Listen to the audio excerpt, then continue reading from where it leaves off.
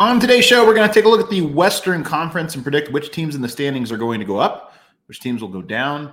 We're also going to ask, when will be the peak year of the Jokic Murray era? Did it just happen, or is it in the coming years? This is Locked On Nuggets.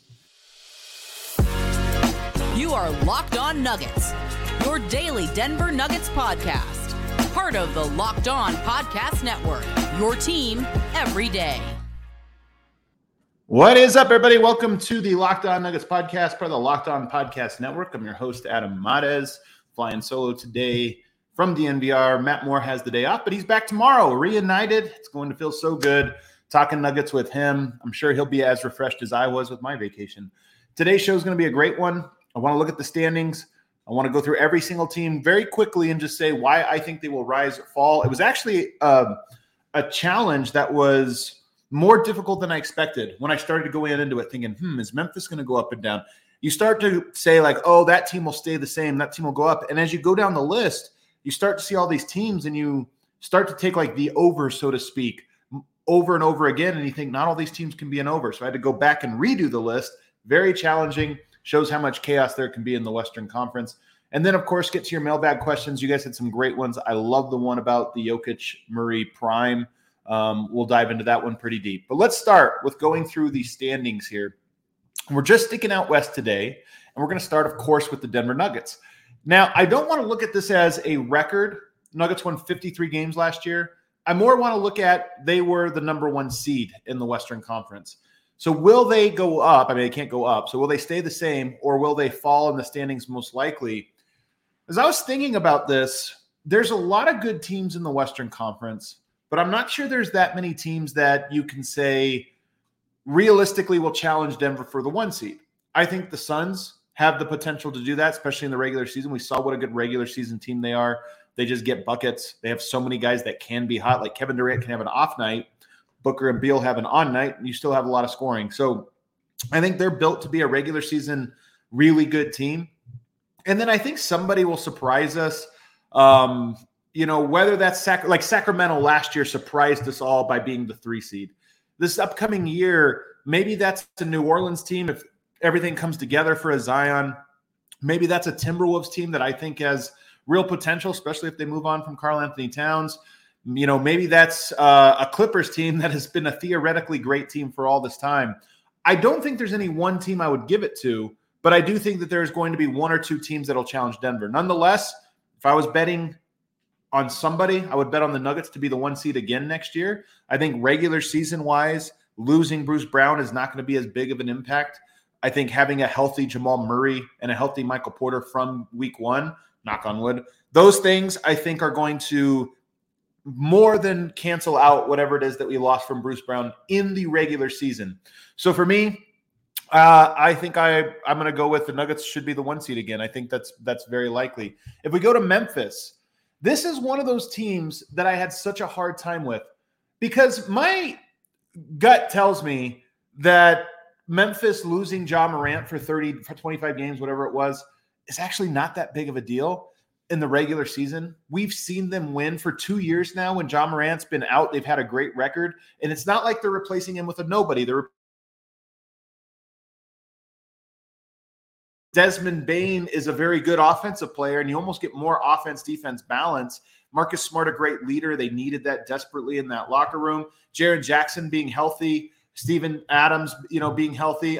I just wouldn't be surprised if they didn't go down, and everybody predicts them to. That being said, they were a team I originally had staying the same, but when I went through the list and had so many teams, I had to pick somebody to fall, and they were the one that I think was most likely to. So I have them falling in the standings. I don't think they're going to completely collapse and fall out of it, although they do have that potential. Anytime your star player is, chaotic, then that they have that potential. But I just don't know that Memphis is going to fall as much as people think. So I'm going to say fall, but slight fall. Sacramento Kings, number 3. I think this one is probably going to be a fall as well. And I hate this because I think everybody on earth is going to be doing this to the Sacramento Kings. This like, oh, what a cool little story. Got hot, surprised us all, but somehow you still are doubted. I think with that team, a lot of things went right for them last year. They had a lot of close games that they pulled out. They had that ridiculously great offensive rating that I think will continue to be really, really good. But there's something that happens. If you think about the Nuggets in their ascension, their first year in the playoffs, it was important that they beat the San Antonio Spurs, in my opinion, because there was some proof of concept both to the organization, but also to themselves that they're a team that wasn't, fraudulent or whatever. And I look at Sacramento and I just think when you don't get over the hump, it reminds me of the Utah Jazz, who are a great regular season team for many years. If you don't get over the hump, is there something to you where it becomes exponentially harder every following year? I kind of think that might be the case for Sacramento. Somebody says, doubt the beam at your peril. For sure, I like Sacramento. They feel like a spiritual cousin to the Nuggets, so I want to root for them, but I have to pick teams to fall, and I'm going to predict that they are below the 3 seed next year. Phoenix Suns, I'm going to take them to rise. I just said they are in the playoff setting, meaning great but vulnerable, extremely vulnerable, especially to well-disciplined and well-rounded teams like the Denver Nuggets. But I think in the regular season, they're going to win a lot of games. I mean, what was their record when KD showed up? They didn't lose basically when he was there in the regular season. You add a Bradley Beal. I just think they're going to beat a lot of regular season teams. I wouldn't be surprised if you think about basketball coming out of training camp. It's all about team. Like, we have to get chemistry. We have to get rhythm. Those guys play a one-on-one style more than most teams. And I think they'll come out of the gate, really strong. So I think they'll be a very good regular season team. And I think they're the team most likely to challenge Denver for the 1 seed.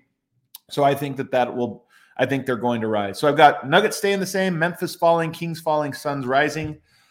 Clippers. You guys are going to laugh at this one. I think they're going to rise.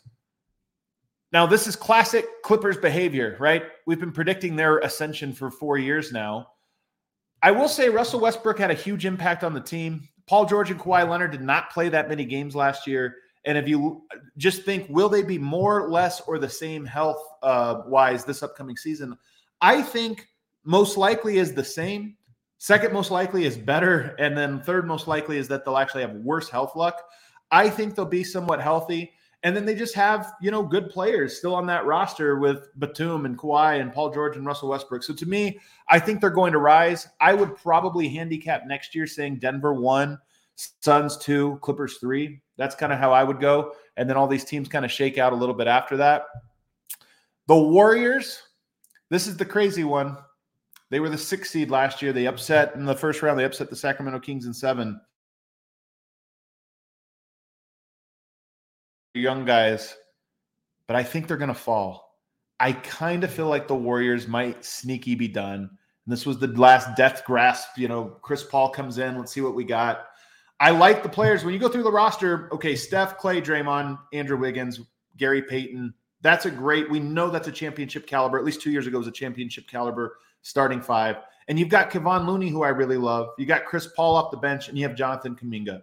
You got Moses Moody, maybe Saric. Like, you got some players that I think are really good, but teams expire. And I kind of feel like that is a team that expired. They are old, more likely to be injury prone. I mean, Chris Paul, we're talking about him, like, how good is he going to be? I mean, he's at this point is not a guy that can play 82 games. Steph Curry has had health luck over the last couple of years. I just think that they're probably going to be a little bit more volatile in the regular season and might have to be a team that paces themselves. I'm predicting that they fall in the standing. And if they fall, I wouldn't be surprised if they kind of fall big. The Lakers. You guys know I can't be objective about the Lakers, but I'm trying. I think they fall too. They're another team that last year they made a great Cinderella run to the Western Conference Finals and then got swept.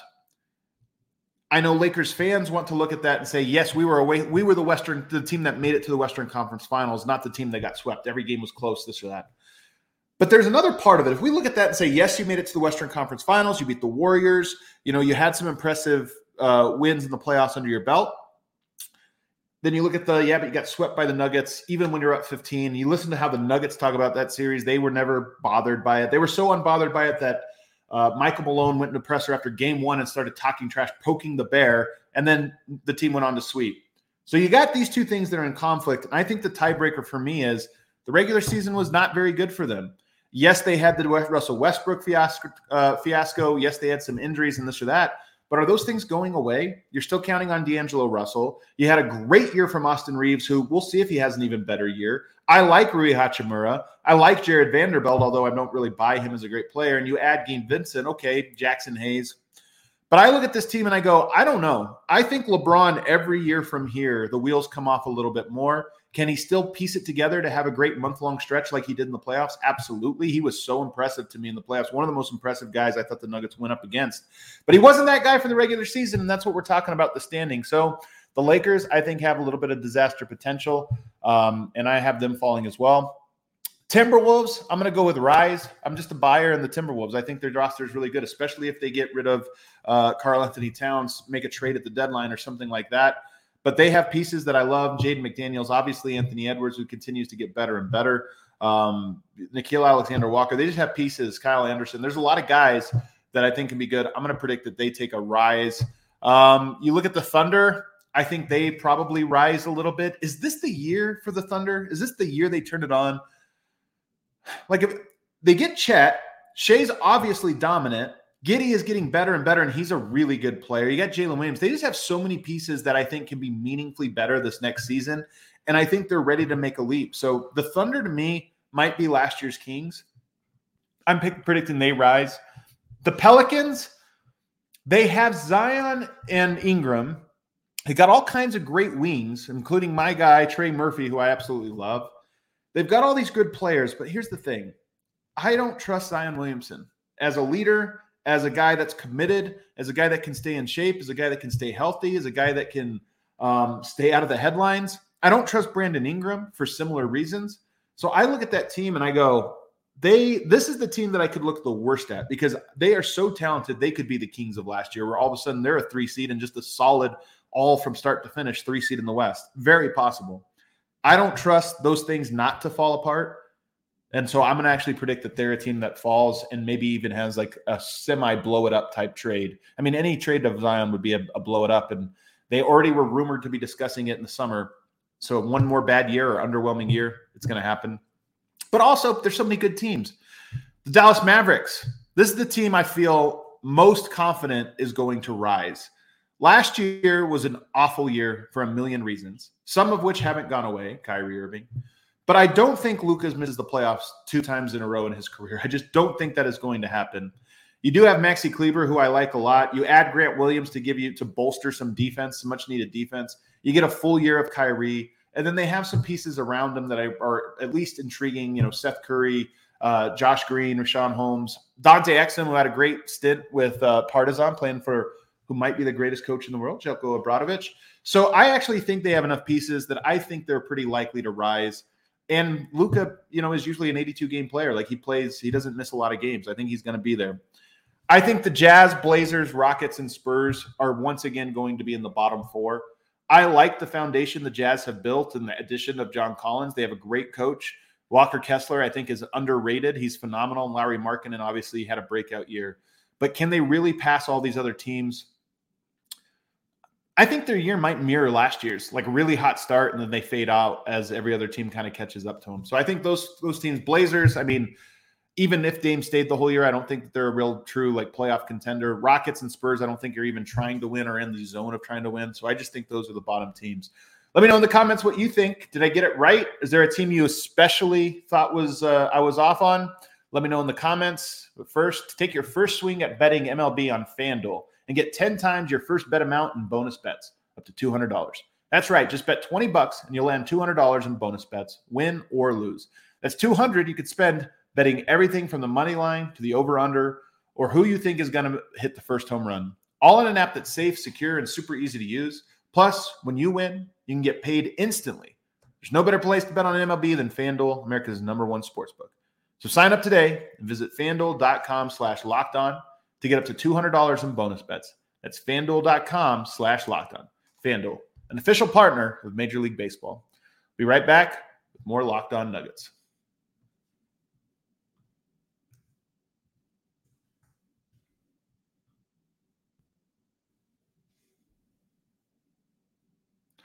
Somebody says, so you're not super high on Wemby. I think I'm less high than most people, but I still think he's going to be a great player. I'm just not high on rookies having that level of impact in the NBA.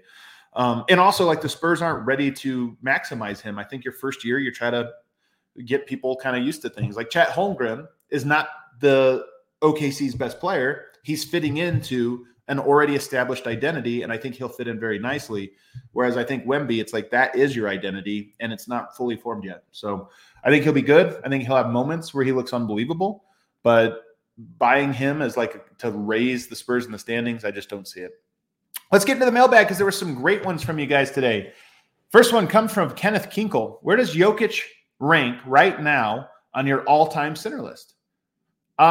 So here's the thing. People that watch the various shows I do know I don't love player rankings because I think that the only thing that's fun about them is the arguments that you can make, like the things it can lead you to think about. But trying to come up with a concrete answer, I think it's a question that doesn't have one. Let me just start by saying this. Whenever these questions are presented, I always think you have to break the NBA into eras. And I'll break it into two, but I think before long, we're going to break the NBA into pre-1980, 1980 to 2000, and 2000 and beyond. Because to me, the NBA, even though it's a slow evolution between those eras, you can kind of really look at that and say, okay, the Bill Russell, Wilt, even to some extent half of the Kareem era, was 8 teams, tons of volatility, the pace, the style of play, the rules, everything was so different. So I'm going to throw out Russ, Wilt, Kareem, Moses Malone and Walton. I'm going to throw them out and just put them in a box that says it doesn't seem fair to me to really analyze those guys because I never watched them live. I only know about them from storytelling and highlights and videos and a select number of actual games. And the game was just too different. I will say if we go off of accolades, Russell, Wilt, and Kareem, I think it's pretty easy to put those guys ahead of Jokic. Wilt, the only one that's Kareem, 6 MVPs, 6 titles. Russell, obviously all the championships and dominance. So those guys I think can go. Then Wilt, statistically, again, it's just so hard to put anybody above him because the numbers are so weird. I will say if I was going to entertain this, even knowing that I don't have all I can't provide proper context, I still think it's easy for me to put Jokic ahead of Moses Malone, as great as he was. The range of his skill sets, I think, was significantly less, and he was great at the thing that was needed for his era. But when you talk about skill sets that transcend eras, I think Moses is among the greatest players to ever play whose skill set doesn't transcend his era. Offensive rebounding, namely, being just so valuable. Is that really a thing that would have been as valuable in today's? It's still valuable, but would have been as valuable? I don't think so. Enough to make him a multi-time champion and MVP. And then with Bill Walton, I think he did a lot offensively of the same stuff Jokic does, just at a lower level. Was he taller and defensively he added a lot? Yes, but whenever people say they used to do this, is Jokic the best passing big man? There was Sabonis, there was Walton. I always chuckle. It was like the arguments with Steph. Is he the best shooter? I don't know. We had Mark Price. It's like, come on, guys. A whole different order of magnitude for Jokic offensively. So I would have put him ahead of those guys. But let's just do modern era because these ones I did watch and I do have a lot of confidence in saying. I like to judge when I do these. Prime matters to me much more than longevity. So I'm going to go apex. Whose apex was higher? I think number one, I would have to go with Shaq. I just think Shaq from 2000 to 2000, really 2002, but 2000 to 2005 was just so dominant. I would put him ahead of Jokic, closer than I think most people would, because Jokic is equally as dominant on offense. Look at the numbers: 30, 11, and 10 through a playoff run, 16 and 4. Shaq didn't put up those numbers, but at the same time, Shaq's dominance is a one-on-one. There just was nobody that could even slow him down. I'll give it to him. And also he has 4 titles. Next, I would put Hakeem. I still put him ahead of Jokic. I think this one's significantly closer. And anybody that read the interview with Hakeem Olajuwon knows that nobody respects Jokic as much as Hakeem does. He called him the one. And I love that. Hakeem, though, has the 2 championships. And Hakeem, I was listening to Bomani.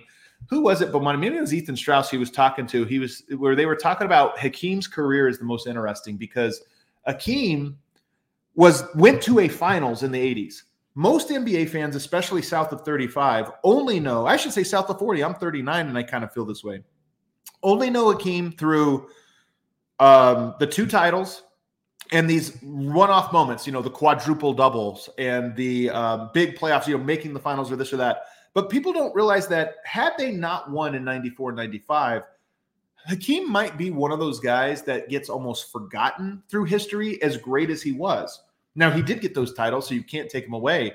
But the reason I say that is Hakeem didn't really have great co-star, like second guys, through most of his career. In fact, he had pretty bad rosters. And to me, him having 2 titles and the fact that most of his career he was Kevin Garnett, where he just was on hopeless teams and he was dominant, I still think that he is probably like Yoke's probably got to do a little bit more for me to match Hakeem and to surpass Hakeem, but he's very, very close in my mind. Tim Duncan's ahead of Jokic, but I don't know if we can count him as a center since he literally never played center. He always had somebody alongside him. That's just the way. Even the Spurs in 2014, a very modern team, they still had Tiago Splitter, playing center alongside him for most of those minutes in the final. So Duncan, a greater player and probably would have been a greater center in like today's NBA, but he didn't play it. The list ends there. Shaq, Hakeem of the modern era, like post 90. David Robinson, to me, Jokic is meaningfully better than David Robinson, and I have more respect for David Robinson than anyone. The funniest one to me is Dwight Howard. People that put Dwight Howard ahead of Jokic and people are like, wow, do you guys realize how good he was? Get out of here. That was the softest East. They had a very progressive spread pick and roll style with 2 stretch fours and Hedo Turkoglu and Rashard Lewis the one year that they made it to the finals. Dwight Howard, as good as he was still a limited player. And the biggest part about this was Jokic does not do anything that does not make sense based on his skill set. Dwight Howard in his absolute prime wanted to post up over and over and over again because he felt that was the way you would impress people because Shaq berated him for it and this or that, when he was clearly a better pick and roll player. To me, there is no question, factor in leadership, factor in the way that you maximize the talents of your teammates. Do you get along with your coaches and all these various things? To me, it's laughable. It's like DeMarcus Cousins. People are starting to say DeMarcus Cousins did everything of Jokic. Get out of here. People say Carmelo Anthony. Like I'm not trying. I love Carmelo, but people trying to be like Carmelo is one of the best offensive players. Even better than Jokic. If we're just talking, like, get out of here, guys. Like, this is insane revisionist history. To me, Shaq, Hakeem, Jokic, with Jokic climbing and definitely in striking distance of Hakeem. And I don't think he is that far off Shaq as much as most people would think. Let's take a break. On the other side, I'm going to get into more of these questions.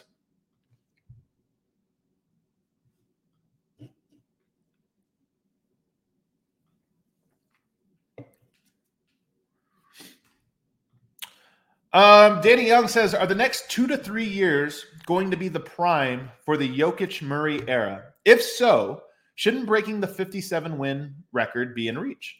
The first 60-win season for the Nuggets. So I love this question because there's a real chance that this last season was the apex in terms of outcome.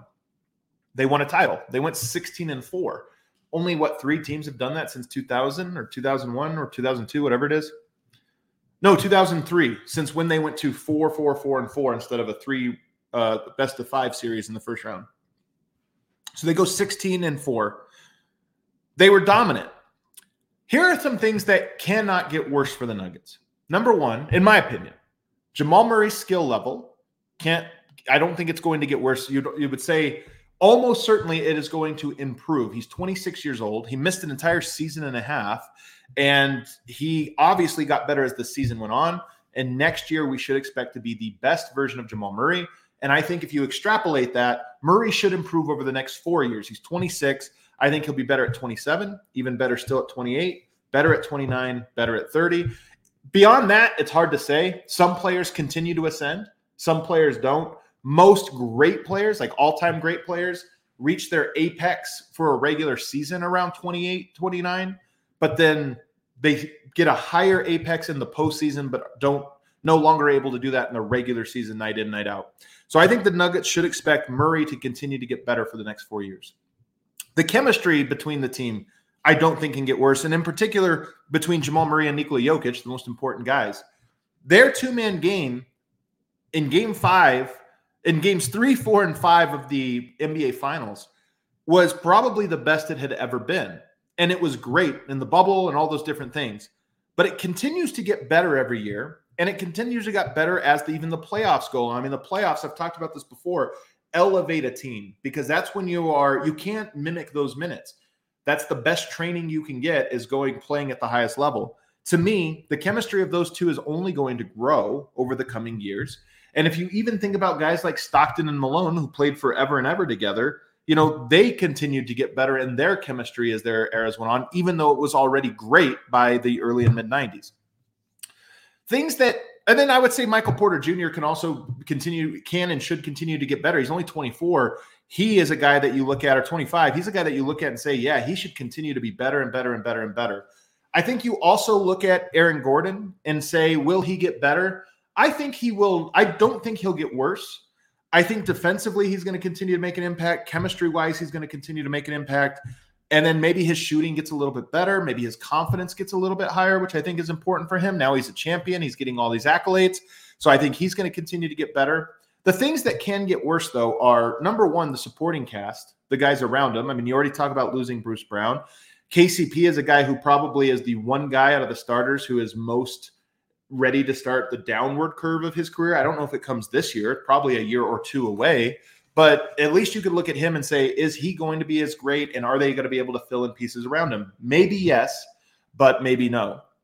Health, the Nuggets were relatively healthy last year when you consider, Jokic and Murray and Porter and those guys. Now, they haven't had the healthiest 5-year run, but they did have a good run last year. So even just a little bit or one bad injury at the wrong time, heading into the playoffs or something meaningfully lowers your chances of being better. And then I would say competition. As much as I think the Nuggets were head and shoulders above everyone, and it doesn't take anything away from Denver, they weren't competing with a super team that might emerge in the coming years. So those three things I think can't get better. I will say Jamal's going to get a lot better. Porter's going to get a lot better. And then if you look at the long-term salary of the Nuggets, the starters are locked in for this year and for just this year. And then you go over to KCP, who has a player option for $15 million next year. We don't know if he'll opt into that or not, but he is the most replaceable of the main guys. If you told me KCP plays this year and then opts out and the Nuggets are unable to sign him back, but you replace him with Christian Brown, by that time, that might be an even swap. Christian Brown is probably a better defender or can be a better defender than KCP, a worse shooter. But again, maybe Michael Porter replaces the shooting, Christian Brown replaces the defense, and you're back to normal. And then you've got guys like Peyton Watson, maybe even a Zeke Naji, Hunter Tyson, Julian Strawther. Denver has guys in the pipeline that I think maybe not this upcoming season, but the one after that, I think they should be as deep and have even better chemistry. They're set up for that long-term run. So all of these factors in, and I will say, there's one other factor here. Jokic and Murray's confidence, I should say, also rises. There's just something to, once you win, who can doubt you anymore? It's like KG after he won the title. What did he say? What can you say now? Nothing can bother me. I feel this way as a fan. Somebody was telling me about, look at these tweets, man, people discounting the Nuggets. And I'm like, bro, hilarious. Hilarious. Good job, little ones. It doesn't bother me. And I'm guessing Murray and Jokic feel something similar of they know they're better. They know they've climbed the mountaintop, so the confidence just goes up. But the last factor is the Kroenke factor. This roster might get pretty expensive over the coming years. And while I think that the Kroenkes are going to keep this window open and ride and let it ride, you never know when they come in with the BS. I don't know if we really believe in it / something, you lose a key player just because they get a little cocky thinking they can win without it. The Kroenke factor, I think they're going to compete this year. And I do think they're going to continue to pay, but you just never know. We'll have to wait and see. So most likely, either last year was the apex where they won the title, or in my opinion, 2025 will be the apex. At that point, 2 years from now, not this season, but the following one, Jokic and Murray should probably both be in their prime. Jokic probably at his apex, Murray close to his apex. Michael Porter Jr. should probably be at his apex. Aaron Gordon should likely be as good as he is right now. And then your guys like Peyton Watson, Christian Brown, should probably be really good, like Bruce Brown caliber type players. That to me is most likely to be your apex. This year being a little bit of a wild card year, the ceiling I think is as high, if not higher, but the floor is definitely lower. So it should be interesting. So I'm going to go either last year or 2025 most likely, and then equal odds on 2024 and 2026, and then beyond that, who knows? Kenneth Kinkle says, what player's game do you see improving the most this year and why? Probably Jamal Murray, especially from a regular season standpoint. The level he reached in the playoffs was so high that I think he probably has a lot of that in the regular season and just looks like a completely different player. Wouldn't be surprised if he averaged 25 a game. I've long said, and I said this on the Brightest Timeline podcast 2 days ago over at DNVR, I think there's potential for Murray to be a Kobe type to Jokic's Shaq, where there's a clear 1-2 as the era begins. But over the course of time, that becomes a little bit tighter. And I think even if you look at the Lakers, 2000, unquestionably Shaq was the best player on the team. 2001, unquestionably Shaq was the best player on the team, but Kobe was the best player in a lot of key games. And in 2002, unquestionably Shaq was the best player, but Kobe was so close that it created the tension. You could say the same in 2003-04, more impactful. Shaq was kind of lazy, and I don't think Jokic is that way, and then they both were too volatile. But at some point that switched, and by 2007, obviously, Kobe had become the better player. I wouldn't be surprised if right now Jokic is an S-tier caliber player and Murray is an A-tier. I wouldn't be surprised if Murray became an S-tier caliber player over the next 2 years and joined Jokic in that tier, which would be unbelievable. Outside of him, Christian Brown probably makes a good leap. Michael Porter has a chance. I just think Michael Porter's game, it's harder for him to break out because of the established pecking order for the Nuggets. Rob Lowe says, why don't you think Nuggets tried to get Christian Wood as backup 5 to Joker? Too expensive? Seems like a bigger priority than Justin Holiday, who I expect to see 0 minutes. It's a good question, Rob. I think we look at it, first of all, I don't think the plan is for Justin Holiday to come in and play. One of the most underrated things that happened for the Nuggets last year was that they had probably their most cohesive locker room of the Michael Malone era. And they've had some very good ones. But there's always been one guy, Kenneth Faried, unhappy with his role. Emmanuel Mudiay for a time there, Bones Highland, Malik Beasley. There's always been a guy or two that has just been a little bit unhappy. If Christian Wood is a really good player, especially on offense, if he were to come here, he is good enough to want lots of minutes and to want to have some attention. Why don't you build some things around me? He wanted this in Dallas last year and didn't get it. So if he comes to Denver, you almost certainly are going to have, and by the way, he's emotionally volatile. He's fought with a lot of teammates and a lot of coaches. He might come in and probably be a guy that just creates a distraction rather than say, you know what, for the better of the team, I play 15 minutes and I do this thing. And some games I get to score 20 and I get to do all this stuff where I get a bunch of touches, but some games I just have to rebound and not touch the ball. He would not be happy with that. And on the flip side, Denver just doesn't need those things. They do need to bolster their bench, but I don't know that they need to bolster it through a score-first type player. So, because in particular, you need your bench to survive the regular season, and then you need it to blend with your starters in the playoffs. And Christian Wood, to me, is a guy that can help it survive in the regular season, albeit with a volatile attitude. But in the playoffs, what does he do? He is a guy that likely gets attacked, likely gets exposed, and doesn't provide all of those things that you need. And so for me, Justin Holiday, you bring him in to replace Ish Smith.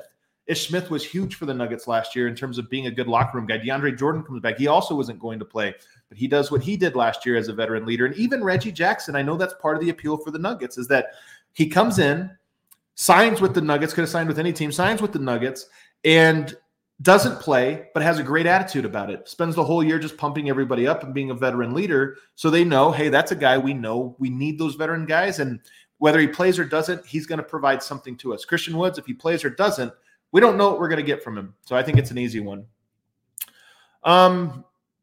Let's see what else did I skip here? Lost News says, do you think Zeke's jumper is still broken? Will he get an extension this year or likely be gone by a trade deadline? Mystery. I will say, and this happens every single offseason, I'm no different. As much as I try to remain objective, I'm no different than any other fan in that the offseason, you have nothing but idle time. You start to talk yourselves into guys. You start to look at things and say, hey, but what if this broke that way and this broke this way? Ryan Blackburn put it on the timeline. Zeke Naji had the best defensive rating on the team last year. Now, defensive rating is a team stat, but I do think there's something too. Zeke can be a great defensive player, not a good one, a great defensive player and fit into a lot of great defensive units. That alone is valuable. Is his shot broken? I've only seen those little clips where it doesn't look quite as hitchy, but I'm not going to buy Zeke's jumper until I see it in games. So offensively, I'm still very skeptical about Zeke and where he could fit in.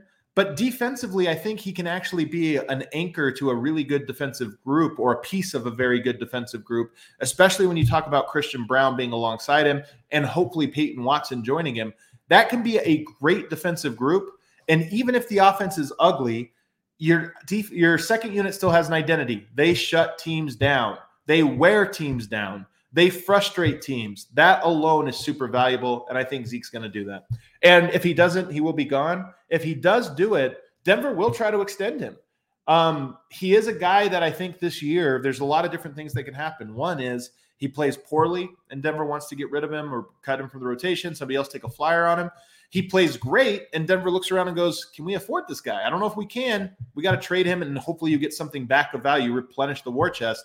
Or he kind of plays somewhere in the middle ground, and Denver just rides it out, and hopefully he peaks at the right time in the playoffs. A train says, which Nuggets rookie, Strother, Pickett, or Tyson, has the highest long-term defensive ceiling, specifically when playing with Jokic? This is a really good question that was hard to answer because Pickett, Strother, and Tyson, none of those guys would I project to be great defensive players. Pickett is a great team defender, but his height, his size, I think limit him to say, do I think he's going to be a great one? No, I think he's going to be a good team defender, but I don't think he's going to have a high ceiling. That was the question, high defensive ceiling.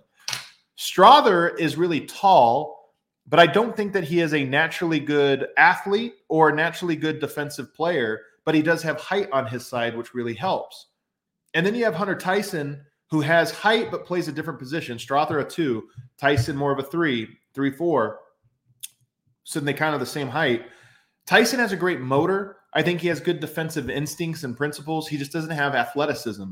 So none of these guys do I think have a super high defensive ceiling. But if I were to rank them, I would probably go Tyson, Pickett, Strother. And if you Tyson, Strother, Pickett. And if you told me how I think it'll shake out, not just defensive ceiling, but actually what will happen, I would say Tyson, Pickett, Strother. So Strother has a higher ceiling than Pickett, but I think it would probably take a little bit more work for that to happen, for him to realize that. And then last one, Lucas Navarrete says, should improving MPJ's offensive production be an important point of training camp? Could it take Denver to another level? Could it be done in this offense? To me, this is like the $1 million question. I definitely think he is valuable, has skills that would unlock a lot. I mean, the number one skill that he would unlock, and I don't know if he's working on this with his trainer. I don't know if this is even an emphasis for him. But to me, if I were working with him, I would be trying to get him to really perfect coming off the dribble handoff into the shooting motion, because he elevates so high and he's so tall that teams have to jump out or they have to allow him to shoot. Jumping high and reading the court from there. So jumping high, looking at the rim, ready to shoot. And with your peripherals, reading what the defense does, because if the guy guarding Jokic jumps out at you because it's like, oh, crap, here comes a 42% three-point shooter getting ready to shoot a wide-open three and jumps out, you elevate and drop the ball off to Jokic the way Steph Curry and Klay Thompson do to Draymond all the time, and it completely takes their offense to unstoppable levels. Denver's already unstoppable, but to me, that's one area where he could really become even more valuable to Denver. I think his health this year, his athleticism returning, those types of things can help elevate him naturally, even doing the stuff he already does.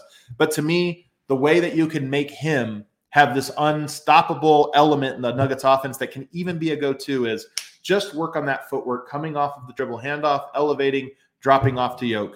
Because if you do that and draw 2 and get Jokic going downhill on a 4-on-3 situation, Denver scores every single time. To me, that's how you integrate them. That's the best you could do. All right, guys, that does it for today. That does it for my run of 3 solo shows. Tomorrow, me and Matt Moore back together for a little Friday edition. See you guys all then.